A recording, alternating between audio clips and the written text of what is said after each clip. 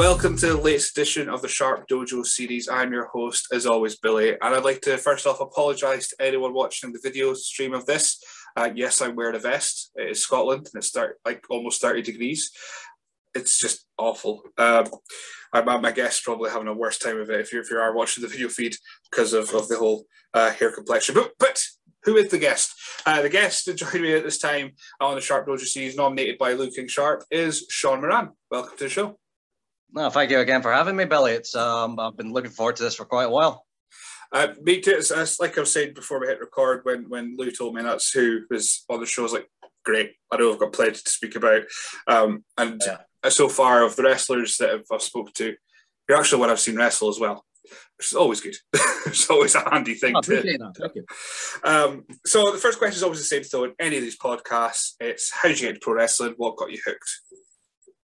Oh, God. To be honest, I can't really recall like a specific moment where you know how like everybody has like a first memory of like watching their very first like episode of Raw or Nitro and all that. Mine was more or less quite gradual, you know, where I obviously had like the old Cartoon Network channel where, don't know if you remember, but you know, 9 o'clock or 8 o'clock every Friday night, it switches to TNT and Nitro would be the first thing to come on. So, you know, I think that was like my first sort of introduction as to what wrestling actually was. But I think when I started watching like WWF on like Sky One, Saturday or Sunday mornings is kind of where I first properly got really into it. I always say this. I think the first match I can properly say that I watched from start to finish it's not even a match. It's the Hollywood Backlot Brawl between Roddy Piper and Goldust from WrestleMania 12. Right. So that was, so I don't know. It's always the one that when people say, what's the first match you can ever remember? That's always the one that I always lean towards. Just because for what it was it still is an absolute spectacle to watch, and you know it's like pre-taped or cinematic, but it's one of those like perfect examples of here's why is wrestling for like an 8-year-old me. Why is wrestling the best sport? Well, you can pretty much hit your opponent with whatever you want, and you can try and run them over and not get fired from it. You don't get that in football, you know.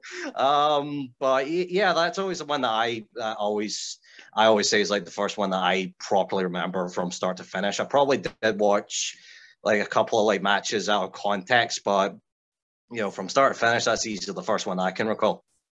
And you would have been too young to get the whole white Bronco reference and all that kind of stuff. So it would just been another part of the match for you. Honestly, I didn't clock onto the white Bronco thing until I looked it up. Like, I don't know. I think it was like one of those wrestling sites when I was like 10. And so like AOL or the internet was becoming more vast. And they said, oh, we use clips from this. Oh, what's this? Oh no, that's grim. But that your first match that you remember, it's kind of the perfect thing when you have people, I'm not saying they're just right or wrong, saying, oh, my first match was this amazing technical clinic. I remember it move for move. No, you don't. You remember the moment. You remember the silliness. You remember the bit that got you into it. Because I'll be honest, technical stuff wouldn't have got me into wrestling. It was the Inferno match. It was seeing Kane being set on fire. Yeah, that's the bit that got me in going, oh, I need to see more of this. I'll have nightmares, but I need to see more of it. You know what? I think everybody from around that time, when we were growing up, will say the exact same thing. Even if you just look at, say, like a few other wrestling YouTubers, for example, like, you know, Brian Zane from Wrestling Regret said that his first memory is him just seeing this big undead zombie fight like his masked brother in like a ring of fire, and that was like the first thing that he clocked onto.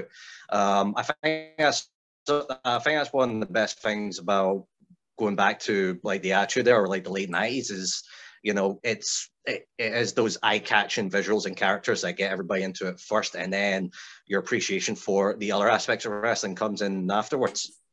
Absolutely. So who are your first favorites then when it came to the whole wrestling thing? Well, obviously, like just going for like everybody else's favorites at the time, The Rock, Stone Cold, Undertaker, who's probably at the top of my list is like all-time favorite. Kane. I gotta admit, I always had an appreciation for like even like the mid card or like lesser known characters at the time. Like I loved the Godfather. I loved the Dudley Boys. I always remember like the first two proper heels that I actually appreciated for being heels were Kurt Angle and the Right to Censor. Those like two very different aspects, but like back then it's kind of like I kind of love Kurt Angle just because he was just so entertaining, and he was like that first bad guy that I saw that can actually back up what he was saying. And then with the Right to Censor, it was the first proper one where it kind of clicked onto me that they were doing so well with what they were doing. So it's like, say for like the first 6 months they were on, I just, same with everybody else, I just couldn't stand them being on TV. And then one moment it just clicked on me like, oh, they're actually really good at what they're doing. Okay, I've got more of appreciation for those guys. For my money, even though The Godfather hates it, I loved The Good Father. I loved the whole thing about it. It was amazing. I always look at those like, and everybody has their own theories on how they could improve like the Right to Censor and all that. Like, I did love the idea of them just getting guys like the Godfather and Val Venus into it.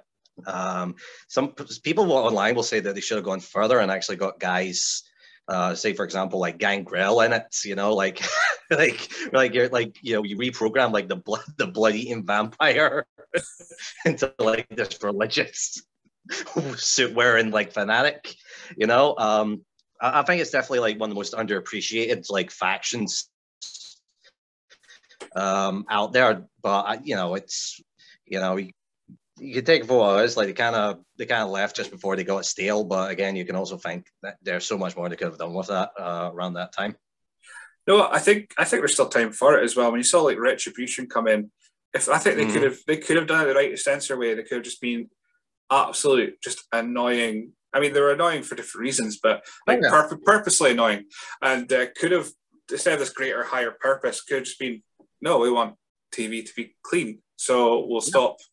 Well, actually, there's not that many like dirty things now in WWE because they're aiming for a PG environment, but they could have found reasons. They could have found tiny, ridiculous reasons like, oh, you can't wear white after Labor Day. It's like could have found ways to make it as ridiculous as possible to censor stuff. Just ban people off Twitter. I don't know. So how did you get from watching to training? Well, to be honest, like I kind of knew there was a Scottish wrestling scene, just very vaguely from just like hearing about it. I remember when I was like 12, obviously when I was like 8 or 10, I went to the tribute shows that used to run like quite close by. I know they do get a flag, but to be honest, like for what they were actually still a lot of fun.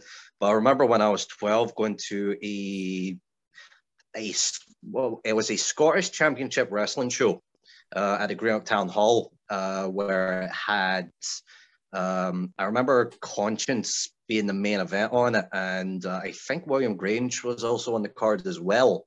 No, there was a few others in there, so I was kind of vaguely familiar with it, like going in and going out.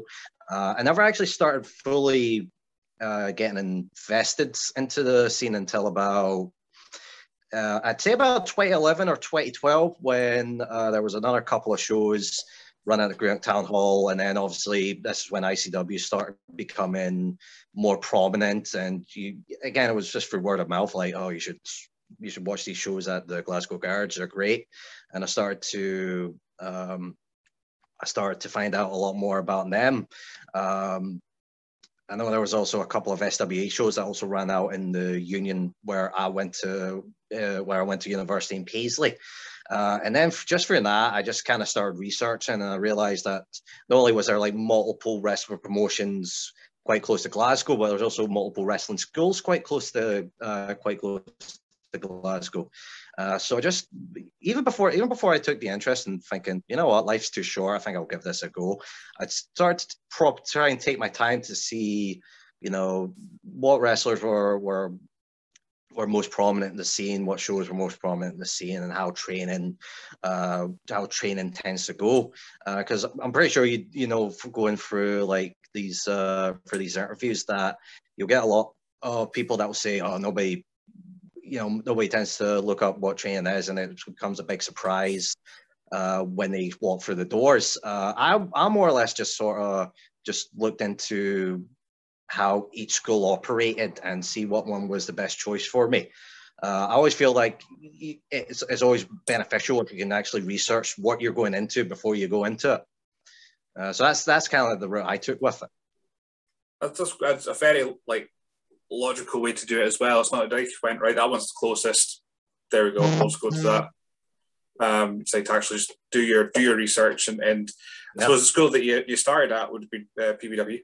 That'd be right. And at the time, I mean, even now, look at who's who have come out of that school. So it's definitely one of the more prominent ones with who's coming out of it. As far as being prepared for it, did you have a bit of a sport background? Do you do things like football, anything like that had your cardio prepared?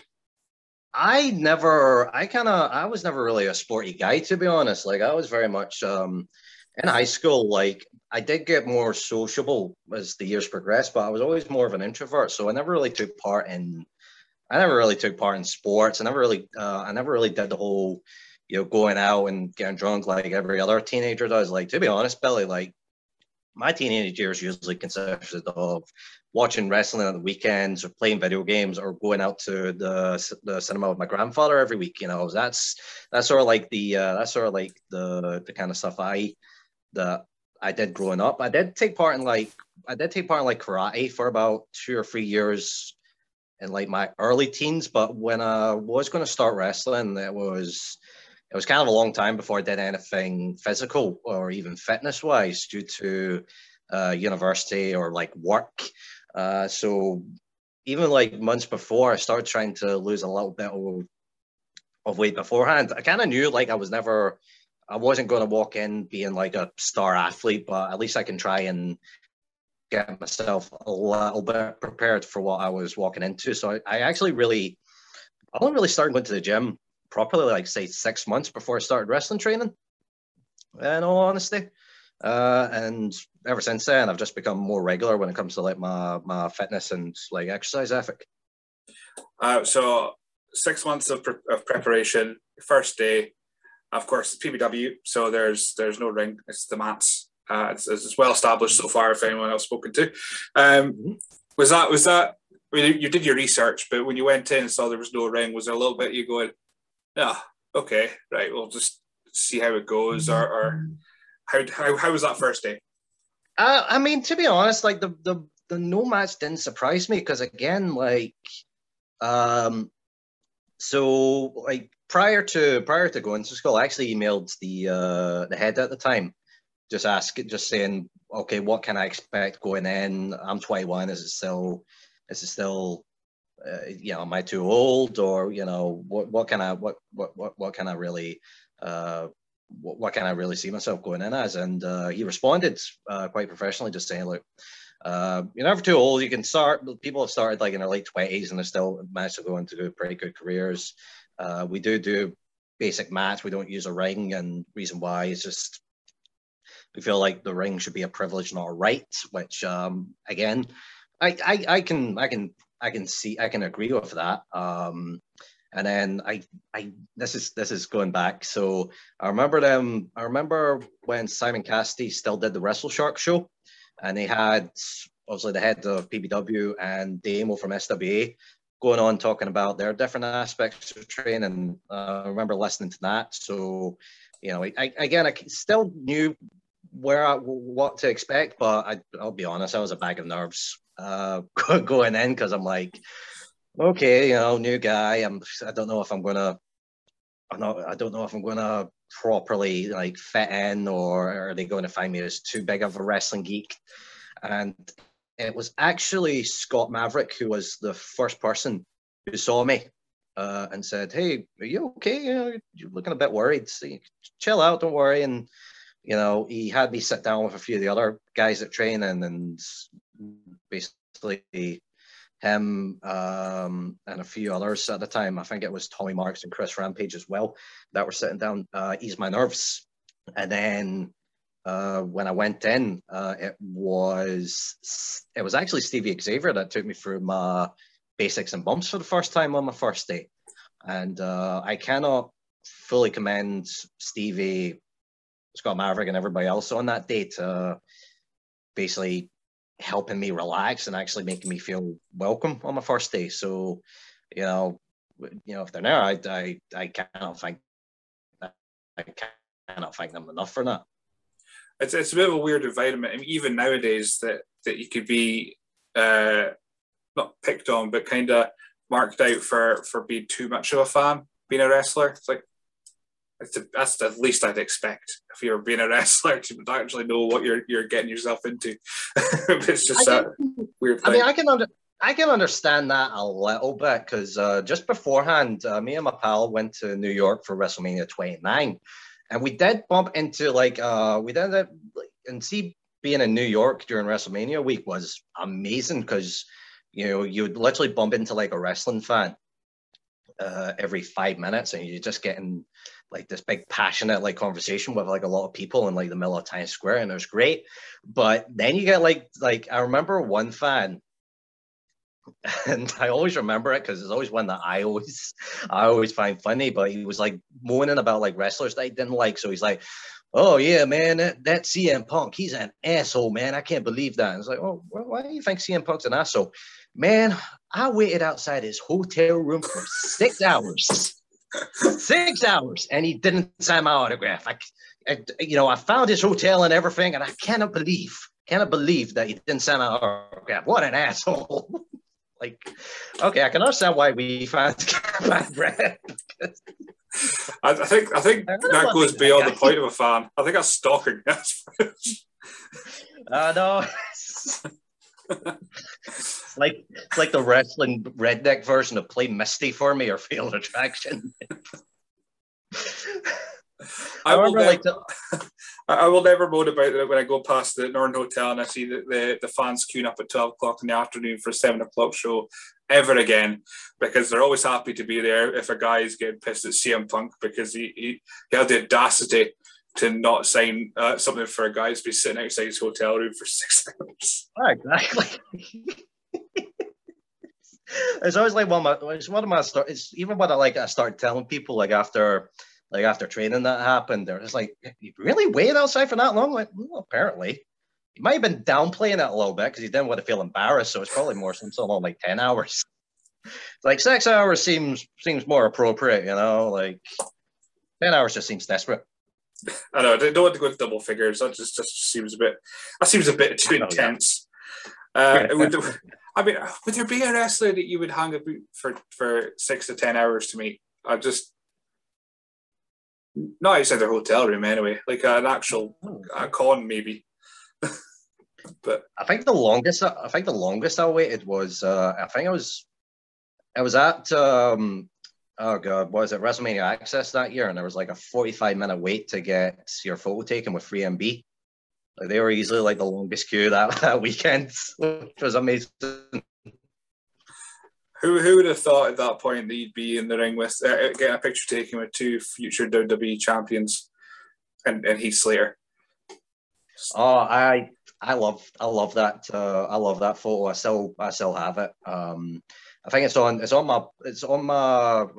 both my personal social media pages and my wrestling media pages, because I remember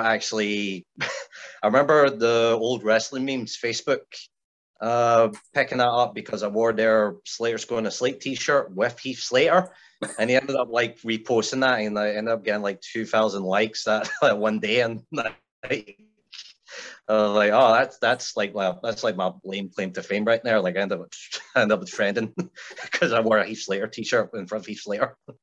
I'm always curious about access. I mean, we're a positive podcast here. If it was anyone that you met, you're like, they didn't want to be there that weekend. They just wanted to be anywhere but sitting. Honestly, no. Everybody that we met was just so nice and down to earth. Like, I still have my jersey where I got it signed by a whole bunch of people. So I met in that one weekend. I met Free MB, Mark Henry, Billy Gunn, Matt Stryker, Vicky Guerrero, Dutch Mantel, and Jack Swagger. I also got like my photo taken with Cesaro, and you know, call me a Mark all you want, but every single one of them were just so lovely, and you know, they had like conversations with you when they said where you were from. It's like, where are you from? You're from Scotland. Oh, that's pretty cool, you know. And yeah, like you know, I know some people may have like their own negative stories when it comes to like meeting idols or wrestlers and all that, but to be honest, see, for the majority of them, even from before starting wrestling to being in wrestling, I can't really say I've had like a fully negative one. Everyone, every like big name that I've met has just been completely nice to me, you know. So I don't know if I'm doing wrestling properly if I'm not experienced that yet. Well, but it's always a good thing. I mean, yeah, everyone's got at least one or two negative stories about meeting folk, but nature of the beast, it's never going to be 100% all the time. I wouldn't think. Right. So you started your training. You do on the mats. If you've had a little anxious period, you're now fully fledged into it. How long before you were told you're making your debut? Because I've got down as 2014 Academy Attack 3. Yeah, so it was roughly about 18 months. So I started, I want to say the first weekend of May in 2013.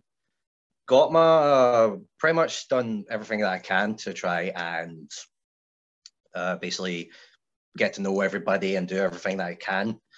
So literally from like that first week, I was out firing. I was helping out at every show possible, whether it be the PBW shows, the BCW shows, Pro Wrestling Elite, ICW, just getting myself, you know, introducing myself to everybody. I'm sure like Lou or probably somebody else told you this, but my old trainee nickname was Super Keen because I was just that keen to just get involved with wrestling. So yeah, it was May 2013, and I made my debut December 2014 Academy Attack. So yeah, I'd say about just over 18 months. And did you feel you were ready when you were told, or was it just a case of, okay, they think I'm ready, let's just try it? No, I didn't feel I was ready at all. But you know, it's one of those ones where sometimes to do well, maybe just throw yourself into the deep end, you know. And it was, I'm trying to think, it was an 8-man tag, so it wasn't going to be like a full one-on-one match, so I didn't need to worry about that. And so there was going to be 7 other people in the match, which calmed the nerves a little bit. And that was also, he'd done a Rumble beforehand, but that was also Lucha DS's debut match as well. So it was a little bit reassuring to know that I wasn't the only person getting his debut that night. So you know, me and Lucha are good friends outside wrestling as well. So it's like kind of reassuring that there was somebody else in the match that was kind of feeling the same sort of excitement and nervousness that you had. And how did you feel the match went afterwards? Was it one of those things where you came out and the nerves went away a little bit, so you were just all in, or was like... I'm sure everybody in that match will say if they were still around. I think the only people still around in wrestling in that match is myself, Lucha, and Frank Cross, you know, wrestler and owner of Big Massive Wrestling. That match was just a beautiful disaster. But you know, it's one of those ones where despite how the match went, it was positive. You know, I actually got to wrestle on a show, which was great. I got to do it in a lot of front my close friends that were there, especially a few of the guys that came over from Source to see the show. And I remember literally like thinking to myself after the match, like, oh God, I messed that up, you know, because I remember like going back in, and it was because there was a few people from again, there was a few people at Source from the time, but it was actually Piper Niven who sent the first text to me saying, you know, I'm proud of you. And that was quite a cool moment, because I'm like, okay, I was like, Piper Niven now, you know, what she's doing is now, you know, she thought that I did a well enough job for her to send that to me. So it was, you know, a disaster, but, you know, a very rewarding disaster to look at it. So when you mentioned your super keen nickname, I did find a post when I was going through my research of all the jobs you've done. You've been, go through the list. We've got referee, wrestler, MC, commentator, driver, stooge, PA, butler, manager. You love the wrestling. I think I can safely I love the wrestling. I do, yeah. I mean, like, to be honest, Billy, I'm one of those guys, I love every aspect of wrestling. Like, also when we're recording just now, like, you know, the Money in the Bank pay-per-view just came on that weekend there, you know. The weekend before that, I was watching Game Changer Wrestling's Backyard Wrestling show. You know, and like a few days before that, I was watching like old World of Sport stuff. I was watching a bit of like UWFI from Japan, a couple of days there. You know, for me, and I'm sure everybody else that you interview, like for me, wrestling is like one of the greatest sort of art forms that you can watch, just because of not only is it the pageantry, the characters, the storytelling, but you got these little subgenres of wrestling where, even though, you know, you'll get guys like Jim Cornette that think you're killing wrestling, and, you know, it should be back in the territory days, but you have like these different styles and genres of wrestling that just, when you watch like any show with like a full audience, and you can feel the audience like cheering their lungs out at whatever they're seeing, whether it be comedy wrestling, hardcore wrestling, catch wrestling, and all that kind of stuff. You know, there is just no better feeling of seeing not only like participants do well, but like the audience just gets so elated with it. That's what I've always found so great about it. So I think that there's something for everyone when it comes to wrestling. I mean, even this podcast is all Scottish wrestling, so it's a niche within a niche within a niche, within a niche. But there's some people that only go to the live shows and only watch Scottish wrestling, and then there's like people like yourself who's watched just a bit of everything. For me, local stuff and WWE. I've tried, but I can't get into AEW, so it's just. I don't have enough time. I don't have enough hours in the day to fit all in. Oh no, I completely understand. Like just the way that my work's been at the moment throughout the pandemic, I probably have not watched as many like the current wrestling, like the week-to-week shows that have been. You know, and hey, if you say you can't get into one thing, that's absolutely fine. You know, wrestling for, you know, I agree with everybody else. Wrestling is for everyone. If you don't like something, hey, that's cool. You know, you can. There's one thing of wrestling that you're gonna like. You know, we're all wrestling fans at the end of the day, so we can pick and choose what we like and what we don't like. Exactly. That's the best thing about it. When it came to your debut, then, so was it Jonathan Richards on your debut, and how did that name come about? Honestly, back then, we wanted to, you know, I think the head of PBW wanted us to go for a very show names, just because that was just sort of around about those early 2010s. That was just sort of like the sort of style at the time. Sure, you can remember when WWE were picking up guys like John Moxley and Tyler Black. They were changing their name to Seth Rollins and Dean Ambrose, so nobody was coming in with their real name. So, you know, it might have been a personal preference for them, but I think I was just in line with what wrestling was like at the time. And because I kind of saw myself as being a heel, I didn't want to go the usual route where I picked a very facey name, because again, you had like, say for example, Kenny Williams. Kenny Williams is one of the best to come out of the PBW Academy, and Kenny Williams is such a name of a good guy that you want to cheer along. So my thought process was just being sort of like the opposite of that, just giving myself a name which you cannot cheer. And obviously, Jonathan Richards is not a name that you're going to be chanting along with. And I actually got the idea for calling myself Jonathan rather than Johnny or John. It was actually from the WCW faction, the York Foundation, in the early 90s, where you had Ricky Morton and Terry Taylor, but they changed the gimmicks to being sort of computer businessmen. So their names were Terrence Taylor and Richard Morton. And I always loved that little slight tweak that just made a big difference. So, calling myself Jonathan rather than Johnny or John, I thought to myself, that's a nice little detail where it's like, right, this is a guy that you're not wanting to cheer, he's a guy that's he's using his full name. So clearly he's a bit arrogant. So yeah, that was the thought process along that one.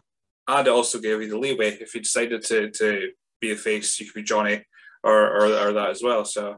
Oh yeah, but like when I did face a couple of shows before the pandemic, I slightly changed it to that because again, it was just such an easy change and easy name to get behind.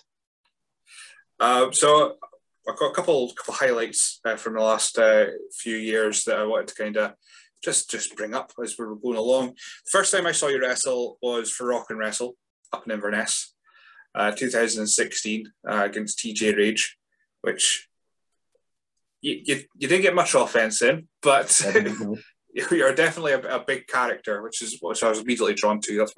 That's my thing. I like characters over wrestling a little bit more. But was when it came to your wrestling style, then did you consciously lean into the larger than life character? How did you bring up the confidence and just kind of just go balls to the wall with it? Well, again, it's a mixture of like going back to what I grew up with and then just finding the confidence just sort of naturally.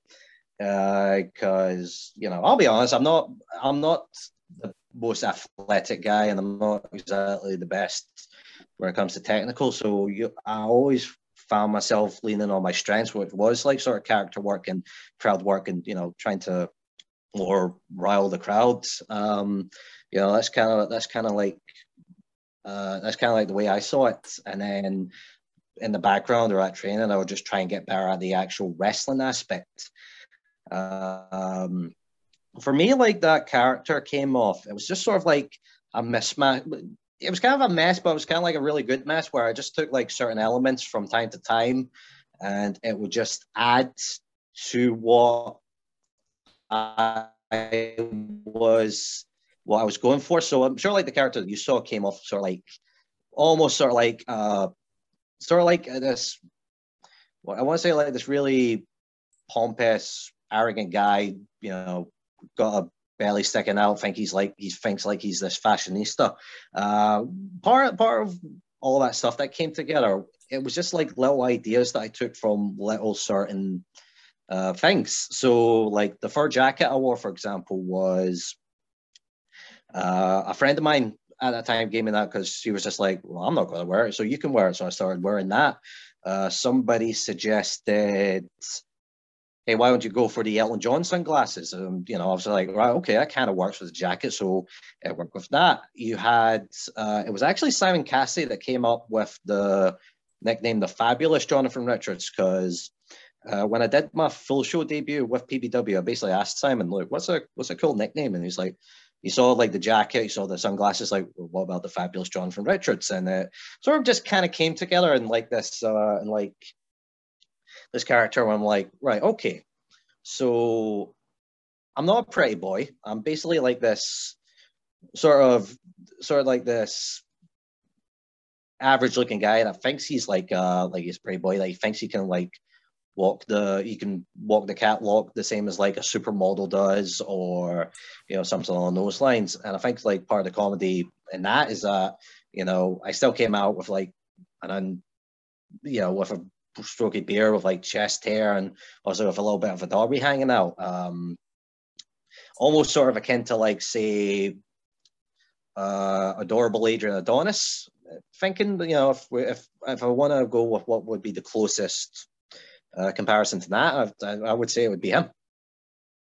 With the wee strut in that, it's like you think you're Michael Hayes, but you're actually Adrian Adonis kind of thing with the whole. Yeah. Yes, kind of. Although, I mean, Michael Hayes, for his time, I'm sure he was a very handsome man back in his day. I'm sure he is now for some people. Who am I to judge, really, at this stage? So, yeah, Rock and Wrestle is where I first saw you. And I remember, I haven't went back to look at my reviews because anything pre-2018 is super cringe to read for me. But I do remember being just all in on the character because that's what I like. It's my kind of thing. I like the ridiculous. And then really started popping up in quite a lot of places in 2017. What was it like wrestling in Belgium? Oh, that was brilliant. Like, PBW started Belgium, I want to say in about 2014. And I helped out at the couple there. So I helped out at 2015, I helped out at 2016. And it was sort of medium-sized tent that we were in, but the atmosphere that you got off it was just such a buzz. And it's kind of one of those things where when people ask you, oh, as a wrestler, what have you done? Saying that you performed at a music festival, that's a nice like feather in the cap for like anybody to say. In fact, I think that year I did have what I still consider one of my favorite matches there with Logan Smith on the Friday show, actually.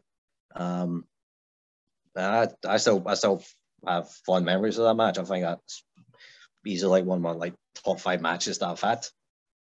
Did you camp? Was it in and out? What was the kind of setup? I've always like when I see the card, the results for it, if I get them at the time, because it's quite difficult to get them because for people to remember them as well, because it's quite a weekend. So I've heard. It's always weird to see guys like Johnny Lyons popping up. Like you'd never see Johnny Lyons in PBW else otherwise, but there he is. But yeah, what was the whole? You had your wrestle match. How was the rest of the experience? Where did you have backstage passes? Or you? Yeah, we had essentially access all areas to pretty much every venue that was, or every tent that was there. So I remember spending most of the weekend with Mike Musso because it was myself and him that drove the ring van up there. So yeah, just one of those ones where I just walked about, just bumped into everybody. I think it was Twin Atlantic that played like one of the late concerts. So we all went to saw Twin Atlantic, and that was a great blast. I remember the midnight act. It was Hot Dub Time Machine at one of the tents. So essentially like this 2-hour like techno sec there, and that was great. Camping wise, it was what it was. Like I was in the Scouts for a good number of years before I started wrestling training, so I already had the experience of like camping pretty well. So I never really found an issue with it. I've always, with the shows that we done and the shows that we saw that weekend, it's always such a nice like positive like highlight to always go back to. Yeah, camping. I had one experience camping at a festival, and I got kicked in the head while I was asleep. So that put me off it very quickly for a while anyway. I think who knows, maybe if Belgium opens back up again, because it's just an hour up the road, might be something I'll try and get to in the future. But if there's going to be wrestling at it, then there's a higher chance of me going. But yeah, I was going through 2017. You were up in Caithness of all places to wrestle Aurora, so that's again a fair journey up. You're in the Scouts, so you're a fair with outdoorness. Everything's outdoor up in Caithness. Yeah. And you're the driver, I'm assuming, for those kind of trips. So how do you keep yourself occupied in those long drives?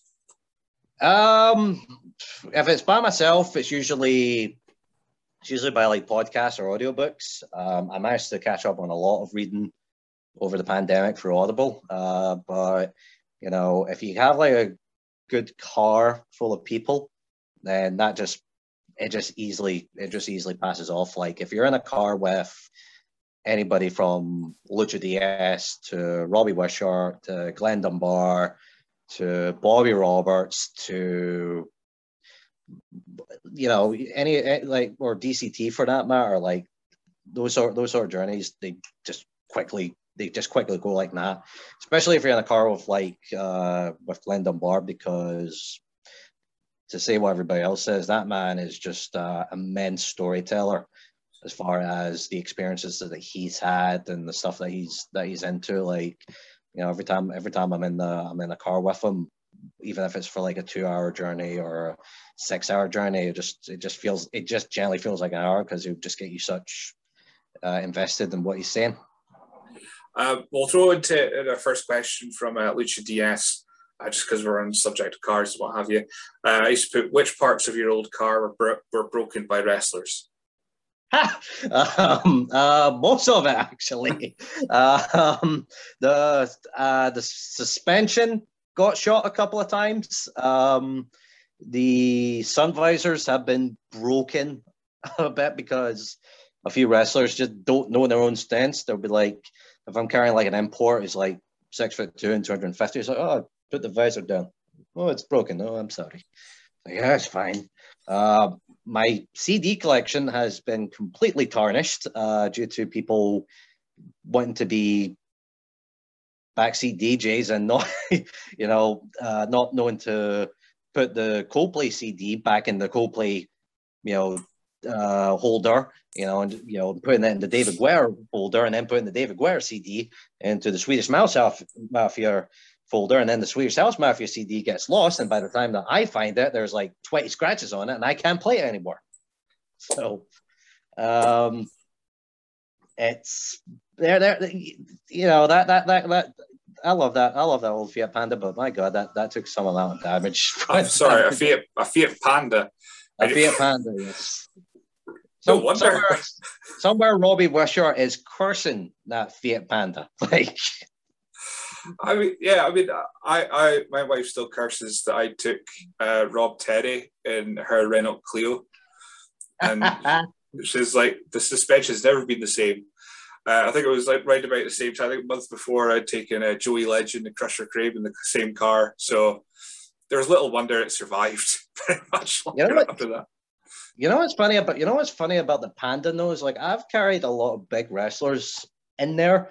Like, I've carried the Coffee Brothers in it. I've carried Hardcore Holly in it. I've carried, Piper Niven in it. I've carried Bobby Roberts in it.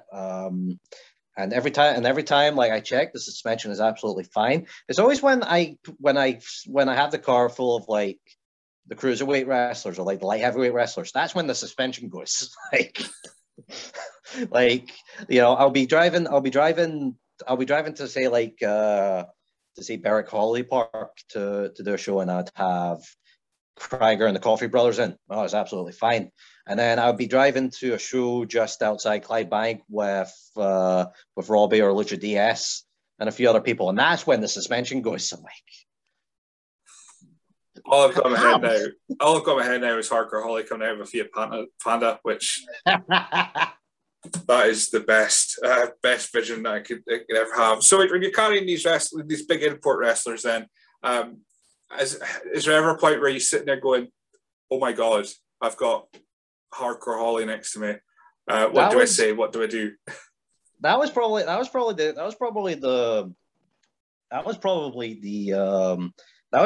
the close I ever got to like a markout moment for me.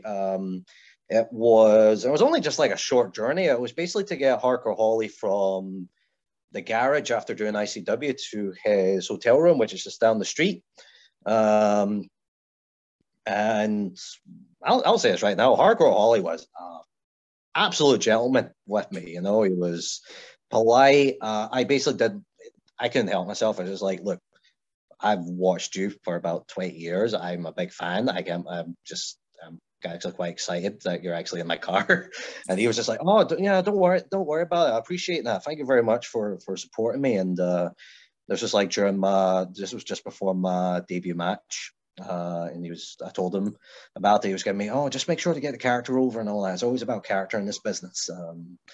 And then when he came out, it was Grail Mackay, Charles Boddington was there because he had him over for the BCW doubleheader, No Blood, No Sympathy, that weekend.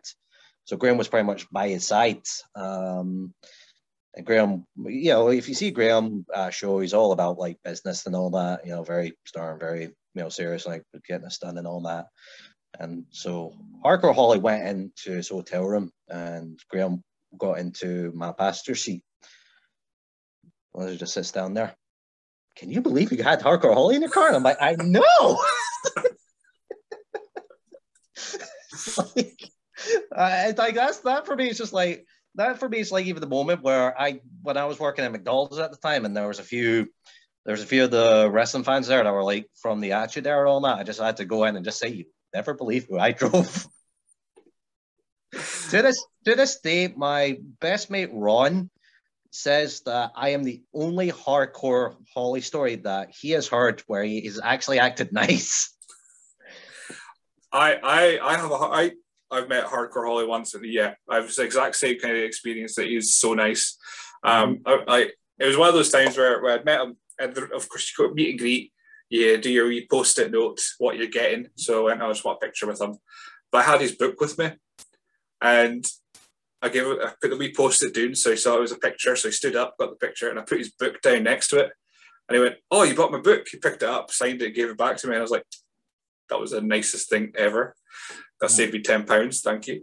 It was absolutely nicest guy ever. But yeah, when it comes to those drives, I did a couple of them for Rock and Wrestle, and I've probably mentioned it in a previous podcast, but having Colt Cabana's Sanjay Dutt in the car with me, and we had to stop halfway because we did Aberdeen to Inverness, and I was going to take a Dingwall afterwards, but stopped in Elgin because Colt needed to top up his 3 internet or something. I don't know. Yeah. So here we are standing in the St. Giles Centre where I lived in Elgin at the time, still do, and I was standing there at Subway with Colt Cabana and Sanjay Dutt. I was looking around just going, this is like, why is nobody seeing this? Was this for the second Rock and Wrestle show, I think? Was that the one that was lined by Travis and Ricochet? No, I know I wasn't involved with them at that point. That was the second show. This was quite a later. It was when they did Dingwall, which is such a weird place to do a show with such big names. That I'm not in charge of that stuff. I was just happy to get a free ticket and to drive people, so I didn't care.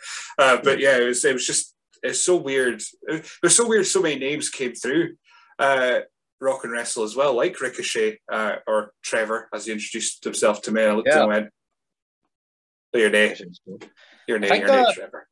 I think the Rock and Wrestle show that you saw me on was the same one with Chris Masters on the cards. Quite right. I'm going to Google it now because I'll. I think it was because I remember it was the show beforehand. I refereed for them, where I ended up refereeing James Storm and Drew McIntyre. I think that was the December show, and then I wrestled on the March show with Chris Masters on the cards. Right, WrestleFX. Oh yeah, I don't think he wrestled. He came out and introduced the title match. That sounds familiar. Yes, special guest enforcer. That was it. Yeah, because it was TJ Rage versus Liam Thompson in the main event, and he beat you in a number one contendership match. And Chris Masters introduced the match, and then I think attacked Liam Thompson at the end of the show or something like that. I think that's what happened. Yeah. It's been a while since I actually thought about that show, but Chris, I found him to be cool backstage. He was cool. But no, I missed. I mean, I know SWA took them over and they come up once a year in Inverness, but man, those Rock and Wrestle shows were just class. There was just absolutely nuts. Who they got through. I mean, I didn't go to the one with Ryback, but it's like Ryback in Inverness. Yeah. I think I think that was the last one that I did actually, but I remember going up for the first couple, and I remember the first show, like the crowd was relatively small compared to what it became, but like getting like some of the amount of matches on those shows. I remember the first one. I think this was a PBW joint effort where the main event was Liam Thompson versus BT Gunn versus Davey Richards. Yeah. That was the first show. And then obviously the second show was it was Liam Thompson versus Jay Lethal, and then Ricochet versus Chris Travis, which I remember literally all the trainees helping out at that show, whether they were doing merch or whatever, or doing security, all gathered at the entrance just to watch that match. And given who was involved, the match itself was just bloody spectacular.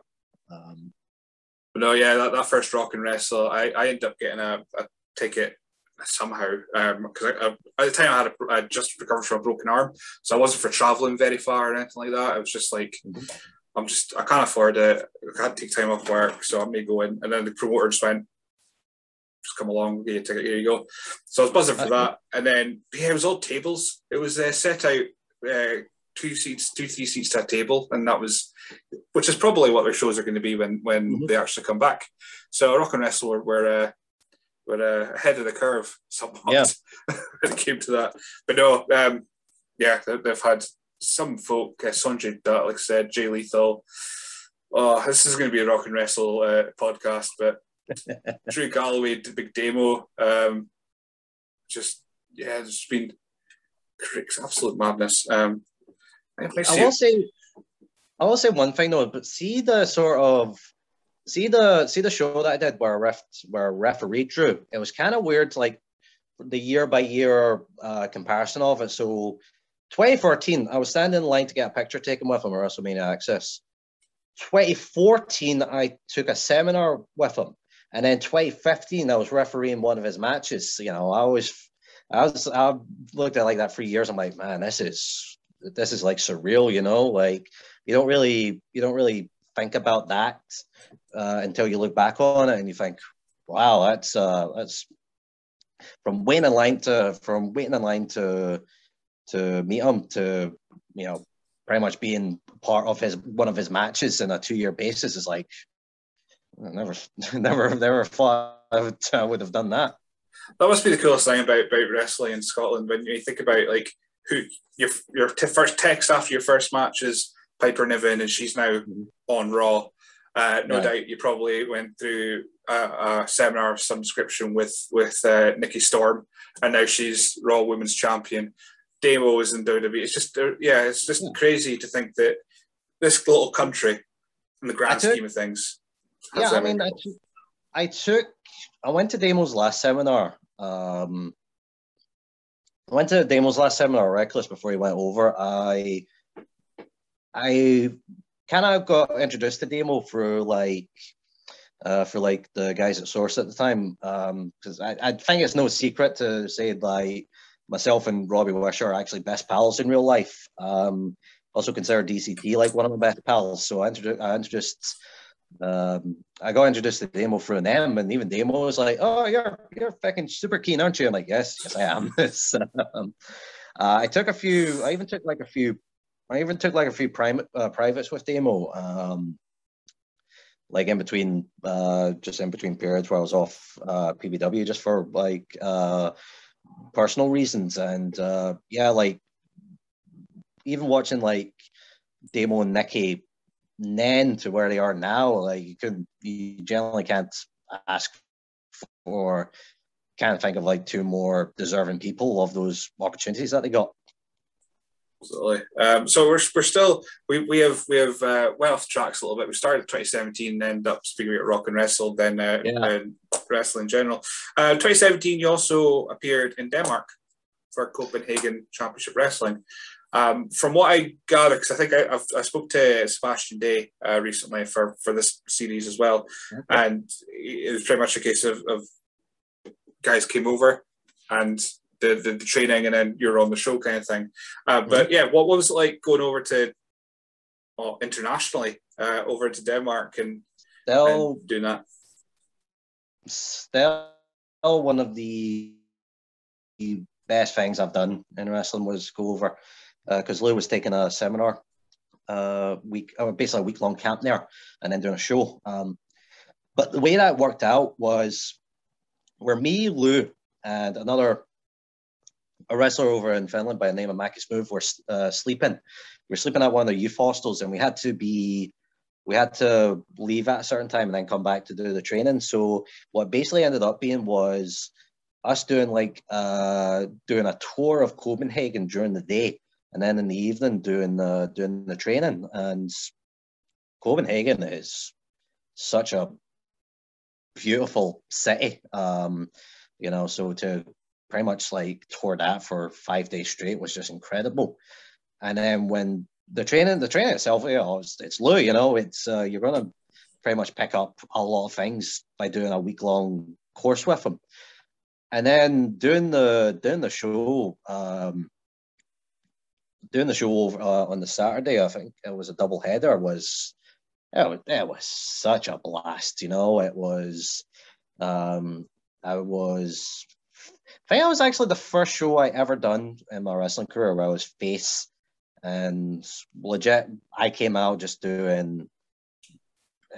much came out just doing the usual like Hulk Hogan stick, I mean? I came out to Obsession by Animotion. I did like pretty much everything like Hogan did, and the crowd were just so alive for it. It was even just talking about it now, I'm like, man, those shows were great. They were bloody fantastic to do.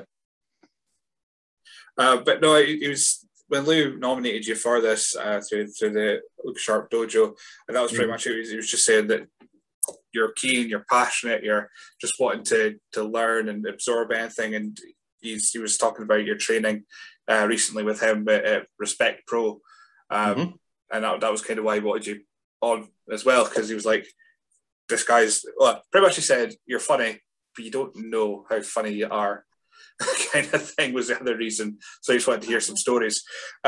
You also mentioned this. Right, we'll finish the Jonathan Richards bit, and then we'll get to the future bit. 2018 arrives. We've got you work all over the UK. You're at Rad Pro. You're at EWE, Luchamania, and Discovery. So that's quite a big year when it comes to wrestling. Were you contacted for these, or did you just put out your CV? How did you end up heading all the way down to Wales? That was a Lucha DS thing. He obviously with the Lucha, there was a Lucha Mania show, so he basically got rounded up essentially everyone in Lucha Scotland to take part in it, and then he basically put my name forward saying, hey, this guy, I know he's not a luchador, but this guy, he's funny, he's entertaining. You do you'll get a lot of fun out with him. So I ended up going down there, and even if it was just for like a Rumble spot, I just made the most of what I can get, and that was a show where even despite the long travel, that was a blast to do. Rad Pro I got through Kirsty Love, because I worked a couple of shows with her in England for a few months beforehand, and I think this ended up being Rad Pro's last show. But even like with what I saw with Rad Pro, I always liked the sort of over the top characters that they had with it, because again, no matter where the wrestling is, I always appreciate some form of it.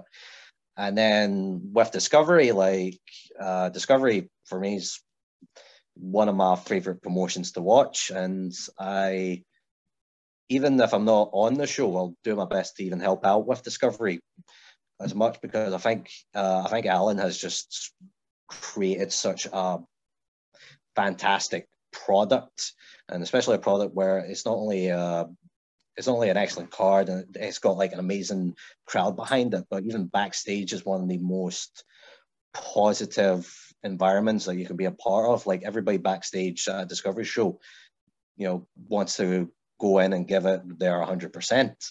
And basically, Alan gave me the Disco Derby spot as a little thank you for saying, look, thank you very much for all your help doing that. And hopefully, F and no, it's not even a case of F now. It's a case of when Discovery comes back, I hope to keep helping out at it, because again, it's, for my money, it's like one of the best shows to watch in Scotland.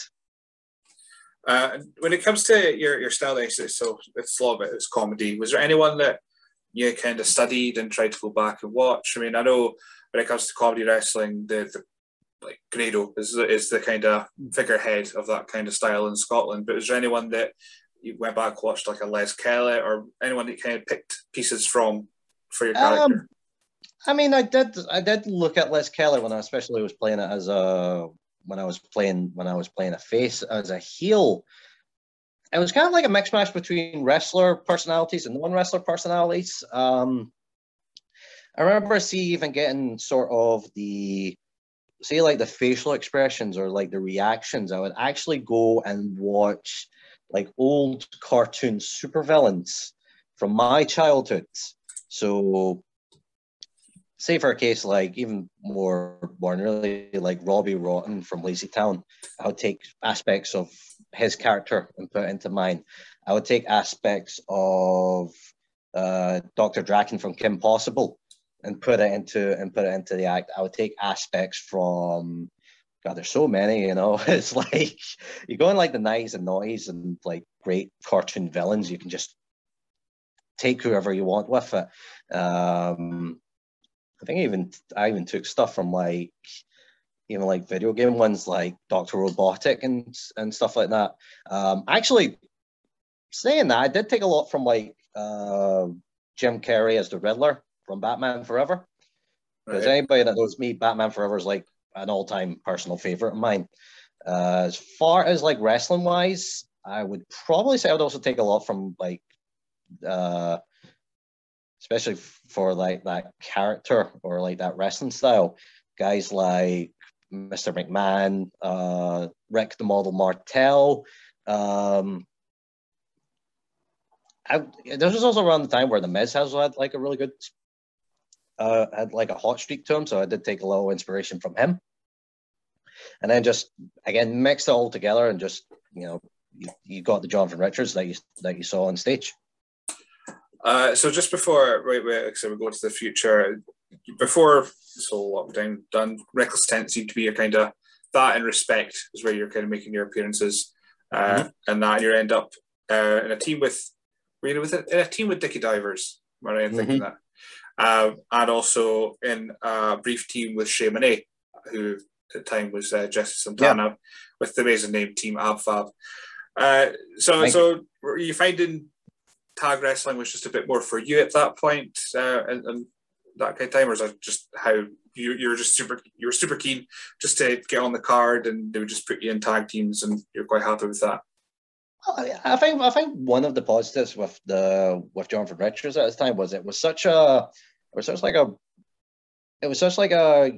wouldn't say like a character, but such like a outlandish or very outlandish and wide character that you can't put them in any situation and we just make the most out of it. I remember the one show that I teamed with Shay, I had a blast with, and I'll admit, like I love tag wrestling, but I can't do tag wrestling as well as like some of the other teams that are kicking about at the moment, like Just Us or the 9-9. I think they've got their acts down to a T. But like I said, I always try my best with it. And when it came to Reckless, where I was essentially the henchman / lackey to Divers and Jack Morris at the time, even though it was like a role where I was essentially getting beat up by all the good guys at the end there, and some people were like, are you worried that this seems like a burying you? I'm like, no, I'm just like, I'm getting on the show, I'm being prominently on, I'm getting in the ring with guys like Grado and Sugar Dunkerton, and I'm one of those guys, like any role I just tend to have an absolute blast with, and I absolutely loved doing the Dynasty stuff with Divers and Jack, and that was, I remember for that 10 months of doing it, like every show, I just came off such a high. It was always just such a it was always just such a fun thing to do at the time. Whose idea was it to get matching gear with you and divers? Was it something you did just off your own back, or was it a group effort? I went with the idea with him because I was coming out with my blue singlet at the time, and I basically said to him, right, okay, I'm going to make up matching gear because I kind of want it to be like, again, sort of like going back to like a little scene with Jim Carrey in Batman Forever, where this was always such a cool part of the film for me, where he idolized Bruce Wayne so much that there's that one scene where they're at a gala and basically the Riddler comes in dressed exactly like Bruce Wayne, like even down to like the hair and like the facial pimple and everything. So I basically kind of wanted to give off the dynamic. Like I was like Dickie Diver's #1 fan. And basically if I was going to be his #1 fan, I was going to get the same clothes that he was going to wear. So I basically just got that designed. And then I think the show that I debuted it on, it got such a great laugh from the audience there. And it's one of those ones where I was kind of thinking to myself, I hope this works. I hope this works. I hope this works. And then the crowd popped for it, and I'm like, oh, thank God that worked. And like it's even a singlet, like even outside of Records and Tent shows, it was TP Gear at the time that did it. It was such a comfy singlet. I just wore it outside of Reckless shows anyway because not only was it like a really good singlet, but it was to wear. It was it ended up becoming like a favorite of mine to just show off to like different crowds. Then, of course, 2020 has come round. We'll go through the questions because you mentioned Robbie Wishart not long ago, and he's thrown in two. One's very philosophical. I don't know if it's a reference to something. It's just asked, why does the sun come up, or are stars just pinholes in the curtain of night? I imagine it would be the same answer to what's the sound of one hand clapping. Or tree falls in the woods and nobody's around to make it. Does it make a noise? It's like, I don't freaking know. The Simpsons ruined that question about the hand clapping because it always pops into my head. Like this.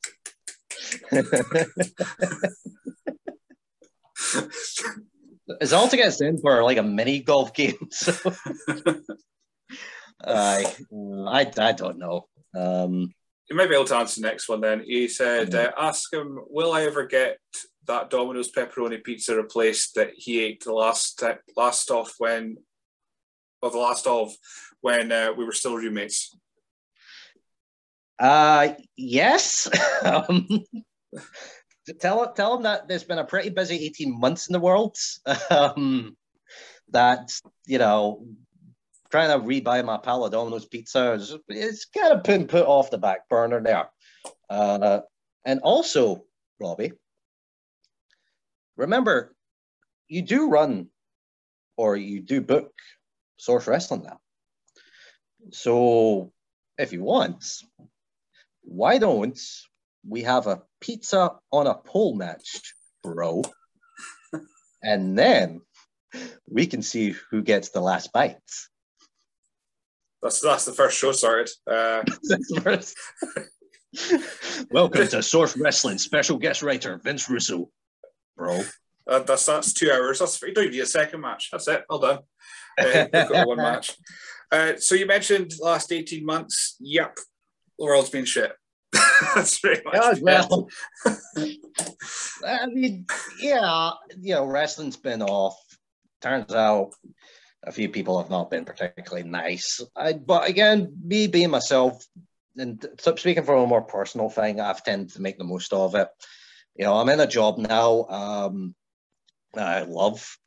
Basically what I've been doing for the last over years, I've basically been a cleaner for my local council. So basically going in all the schools and nurseries around Inverclyde and doing like touch cleaning and deep cleaning and making sure like everybody's like feeling safe in that environment. I managed to Like I catch up on a lot of reading through my audiobooks, especially a lot of like wrestling books that I've been meaning to read for a little while. And things with me and my girlfriend have been, fantastic throughout all this, despite everything that's been going on. We've managed to get a dog together. We've managed to move in together. So, we're in our flat at the moment, and no, everything with her has just been brilliant. So I've been trying to find the positives and everything that's been going on. What kind of dog? It's a border collie by the name of Polly. So Polly the collie. Polly the border collie, who does have an Instagram, by the way. If you go on to Polly the collie Instagram, you will find her. So I just like that you mentioned all those interesting things. I've got a new job, everything's going great with my girlfriend. I got a dog, and my only thought was, okay, dog. That's kind of. I was like so excited. Hey, everybody's like that. Like, I've always grown up. I've always grown up with dogs, especially with like my uncle who has a lot of greyhounds. My grandfather had a lot of dogs. We had a family dog. Yeah, dogs are awesome, man. Like, oh, yeah. If any species wants to take over the world from us, it will be dogs. And I'll be fine with that. Anyone who watches this or listens to this knows that usually most pay-per-view nights I'll have a picture of my dog up because she attempts to stay up with me and then falls asleep before the show starts. We also have like two cats, Oscar and Stormy.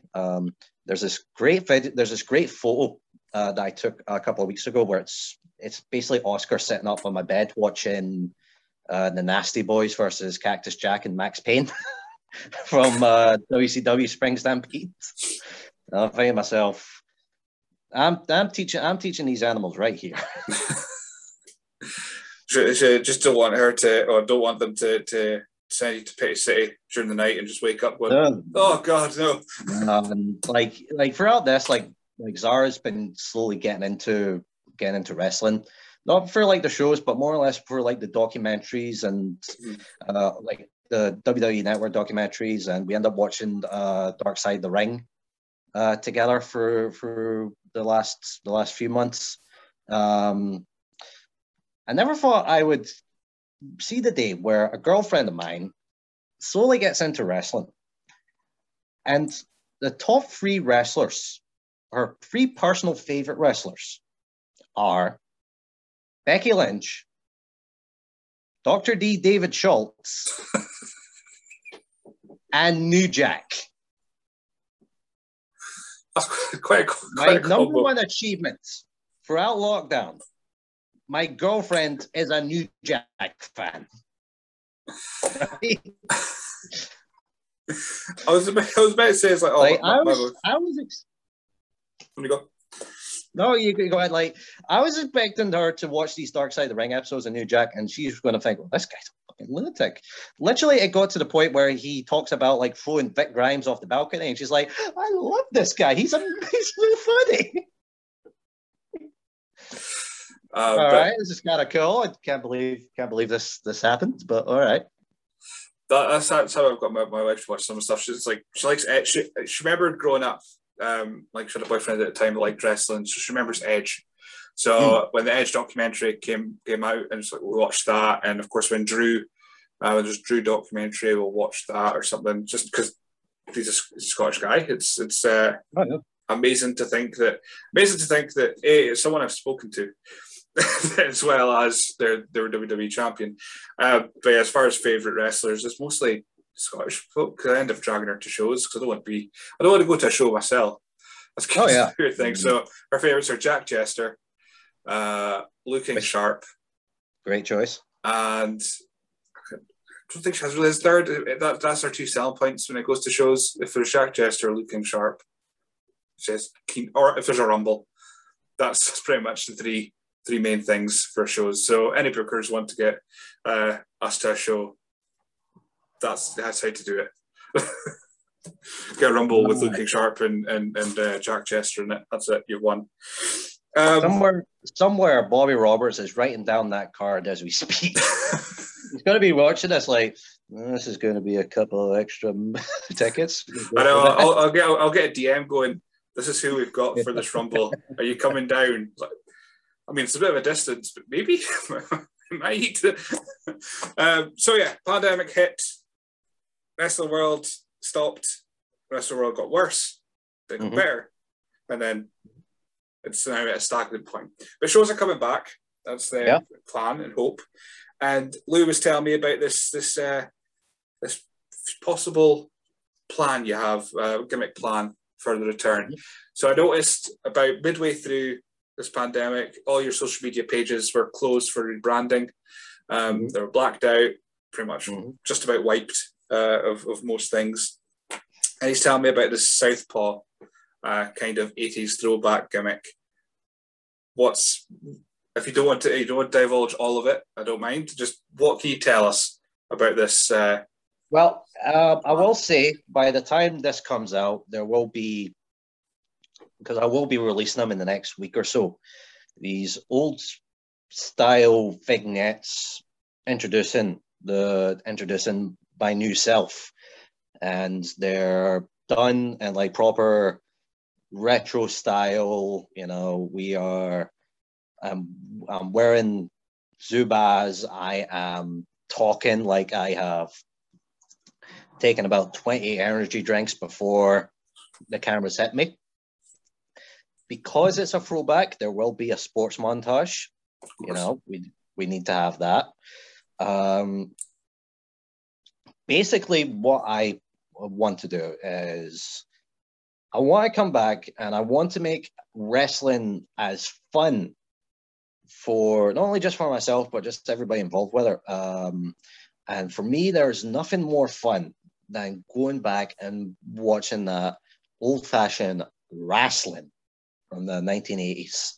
You know, you got Hogan, Macho Man, you've got Warrior, you've got Jerry Lawler, you've got the Freebirds, you've got these larger than life, you've got the NWA, you've got the Road Warriors, you've got the Horsemen, you've got these loud, energetic personalities that where you can just feel their electricity coming through like the TV screen. I'm not bigging myself up here, you know what I mean? I'm not saying I'm going to come in, I'm the next Hogan brother, but for me, I like, even like from what my girlfriend has seen of like old wrestling, and even from what her nephews have seen of it, they just love the big, colorful, shouty men of it. And basically what this new character is just taking my love for them and basically turning it into just sort of like a new look and a new attitude for myself, because, you know, I always look wrestling as a positive for me, and I want like this new character, I want this new act, and I want everything going forward to be a positive for everybody else watching as well, because I think sometimes like people tend to focus on like the negative aspects on wrestling, but I just even for myself, or even just for like my little nephews, I just want to make wrestling fun for them when stuff comes back to it. So it's a sort of a thing I've been working on for a little while, but you will see this new amalgamation very soon, and I hope it's something that people do generally enjoy and people do tend to find entertainment with. Fantastic. So yeah, I won't press for it. Like this is due to come out July 28th, so I'll probably be bang on when this all this stuff will be out by then. I need to get my editor guy onto that. Like, you mark it down for July 28th. But like, yeah, it's just one of those ones where I didn't want to like, because like I was too busy with like work, I couldn't really get involved with what everybody else was doing online and doing like the online tournaments and stuff like that. So I just sort of like blacked out until I felt it was properly ready for me to do something, you know, because being a cleaner during a pandemic, man, like you just get no sort of free time at all. It's weird. It's like absolutely, it's absolutely necessary, but it's also a thankless task at the same time. You know what, man, it's kept me busy, and it's definitely done my mental health a world of good, just still being out there and now still getting stuff to do. And, you know, getting to catch up on a few stuff I've been wanting to do for a while through Audible has just been, you know, it's at least kept me going, and at least not made the last 18 months as slow as like some other people think that it's gone. What's your podcast habits then? Is there any particular kind of branding, any kind of genre that you prefer? Well, obviously the wrestling podcasts, like obviously Outside Yourself and what you're doing with the Dojo series, like my two main ones that I tend to gravitate towards is OSW review has always been a must-see for me. So as soon as like Jay unleashes a new episode, I'm right there watching it. I've been following them since like the Hogan era that they've been doing it, and I think their content's been fantastic. The other one I tend to listen to is one called The Solo Monster Sounds Off. I've been listening to him every week for, I want to say, about 8 years. Basically, it's Jason Solomon, who's a podcaster out of New York. It's only him doing the show, but again, he's got such a great passion and great voice for wrestling. Like, even if I want something to fall asleep with or something to keep me going to work, I'll put on his podcast. Like, he does like weeks in reviews. He does like also reviews for like the pay-per-views as well. If you find them online, he's just such a great voice. Other ones, you know, Joe Rogan, I listen to sporadically. Attitude Era podcasts, Talk is Jericho. I've actually been getting really back into the Major Wrestling Figure podcast over the last couple of months, especially when it comes to like rebuilding my figure collecting. I'm sure you can have seen on my Instagram. I've when it comes to wrestling ones, Jeff Jarrett's is also just incredible. And I'm not a big fan of Conrad Thompson. I just find sometimes he can go on a bit, but somehow him and Jeff's banter and back and forth just works for me. I think it's because Jeff wants to do the podcast. I find when I'm listening to like anyone else with Conrad, they're like, yeah, I'll speak about this. But yeah, My World, that's a great one. OSW review, yeah, I was there at OG. I was there before it started. That's how long I've been with OSW review. And when they were doing setting up on OSW chat on Bebo back in the days. Oh, I liked the World Bounce Wrestling page and everything. That's how long I've been there. That's amazing. I listened to the first Jarrett episode, the one where he talks about holding up Vince, and those 3 hours were great. So I'm looking forward to listening to the next few. And also going back to Conrad, sporadically listen to like his Kurt Angle one, and still have like a soft spot for something to wrestle with. I actually ended up going to their live show back in 2018 before Bruce went back to WWE full time. And that was gut-bustingly hilarious. Those two on screen, like on stage, just unfiltered. That show was great. AA podcast. Anything Kevin Mann does, I seem to enjoy. How to Cinema Swirl, Pod Crabs. Just his voice is smooth like butter. just enjoy it. Anything he does. Right, so we've got our couple of stupid questions. We'll talk about social media. Before that, I've got a question from Looking Sharp, or not even a question, just more a request, which I think that's, if you're up for doing it, that's how we're going to close out the show. What's your favorite dinosaur? T-Rex. Yeah, like my girlfriend is a massive Jurassic Park fan. So we've got a whole bunch of like Jurassic Park memorabilia, like starting about the place. Always been a massive T-Rex fan since the first Jurassic Park. Like to put the comparison in, like every time the T-Rex shows up in a Jurassic Park movie, it's like the glass shatters and Austin walking out. It's just like, fucking, it's business is about to pick up, you know. The other question we ask is, what would win a fight, 2 sheep or 1 cow? Hmm. Uh, I mean, obviously the cow would, you know. But I don't know, man. Like those sheep go in those sheep go in numbers, you know. So if another herd of sheep were to see like the other two sheep getting barred, then that cow's gonna be fucked up. so yeah, there's no hope for that cow. See, that's you're the first one to bring in this whole there could be a herd that interferes in this battle. But I'm still in the team. I'm still team sheep, but that's because I probably live up in the sticks, and that's what I think they outnumber us at this point. Right, and we'll do the looking sharp request, then we'll do social media, and then head out. He's put ask him to do Rapper's Delight a cappella. He can do it word for word. Oh God, that's a I don't know, man. That's like a tough one, you know. Like I might can only do like the first couple of verses because it is a 15-minute song. But Billy, I'm gonna say, I say a hip hop, a hip it to the hip hop it to the don't stop the rocking to the bang bang boogie to up jump the boogie to the rhythm of the roogie the beat.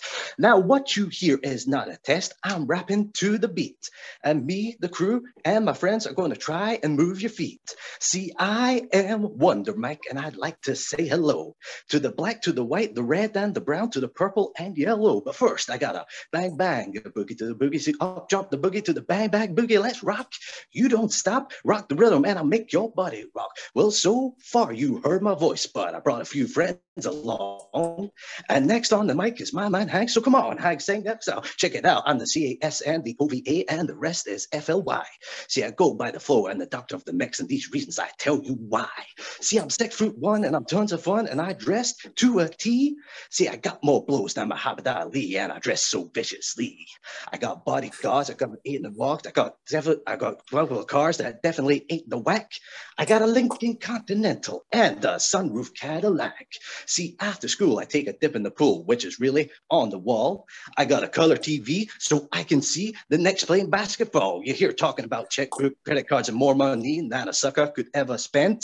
But I wouldn't give a sucker or a punk for a rocker a dime till I get it again. Everybody go, hotel, motel. What you gonna do today? Say what? I'm going to get a fly girl. I'm going to get some spaghetti and I drive off in a jet. OJ. Everybody go, hotel, motel, holiday answer. Well, see, if your girl starts acting up, then you take her friends. And we'll probably leave it on that because I think that's that was incredible. I know. I kind of slipped up on the words there, but I'm like, there's a reason there's 3 guys that sing this. I mean, if I'm ever going to do a best of the Sharp Dojo series, that's the bit that's getting clipped. Oh, thank you for sure.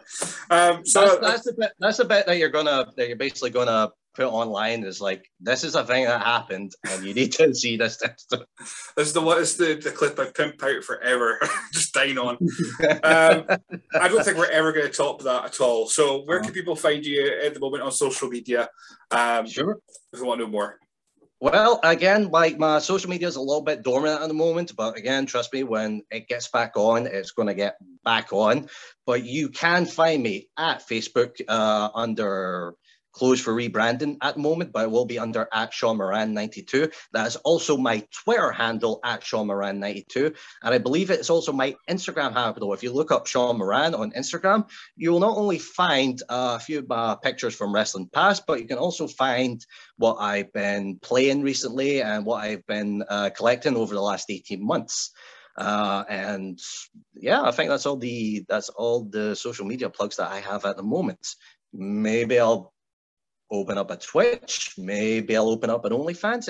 It's all entirely up to supply and demand at this moment, Billy. So if the people want it, then the people can have it. Wonderful. Well, thank you for joining me today. This is, of course, the Sharp Dojo series in association with Liu King Sharp's Online Dojo. We didn't really speak about the dojo on this occasion, but you can go and check it out. Find it on Twitter, find it on Facebook. It is a wealth of knowledge from guests like Hector Guerrero, Bill James, Jimmy Rave, I think will be a guest by the time this goes out. Yeah. There's so many. He's got his little black book out, his old Liu King Sharp. And yeah, like what he's done with it has been great for getting a lot of people like back into motivating for wrestling starting back up again. I will say like his seminar with Mikey Riprack a couple of weeks ago is up there as like one of my favorite seminars I've ever done, whether it be online or otherwise. So yeah, like if you're still struggling to get back into training, or you want to try something new and basically take tidbits from like some of the best that Lou can provide, then by all means, for anybody listening, feel free to sign up, because literally every person that he's brought in, it's just been non-stop hit after hit. Perfect. Well, again, thank you for joining me today. No, I appreciate that, Billy. Thank you very much for having me.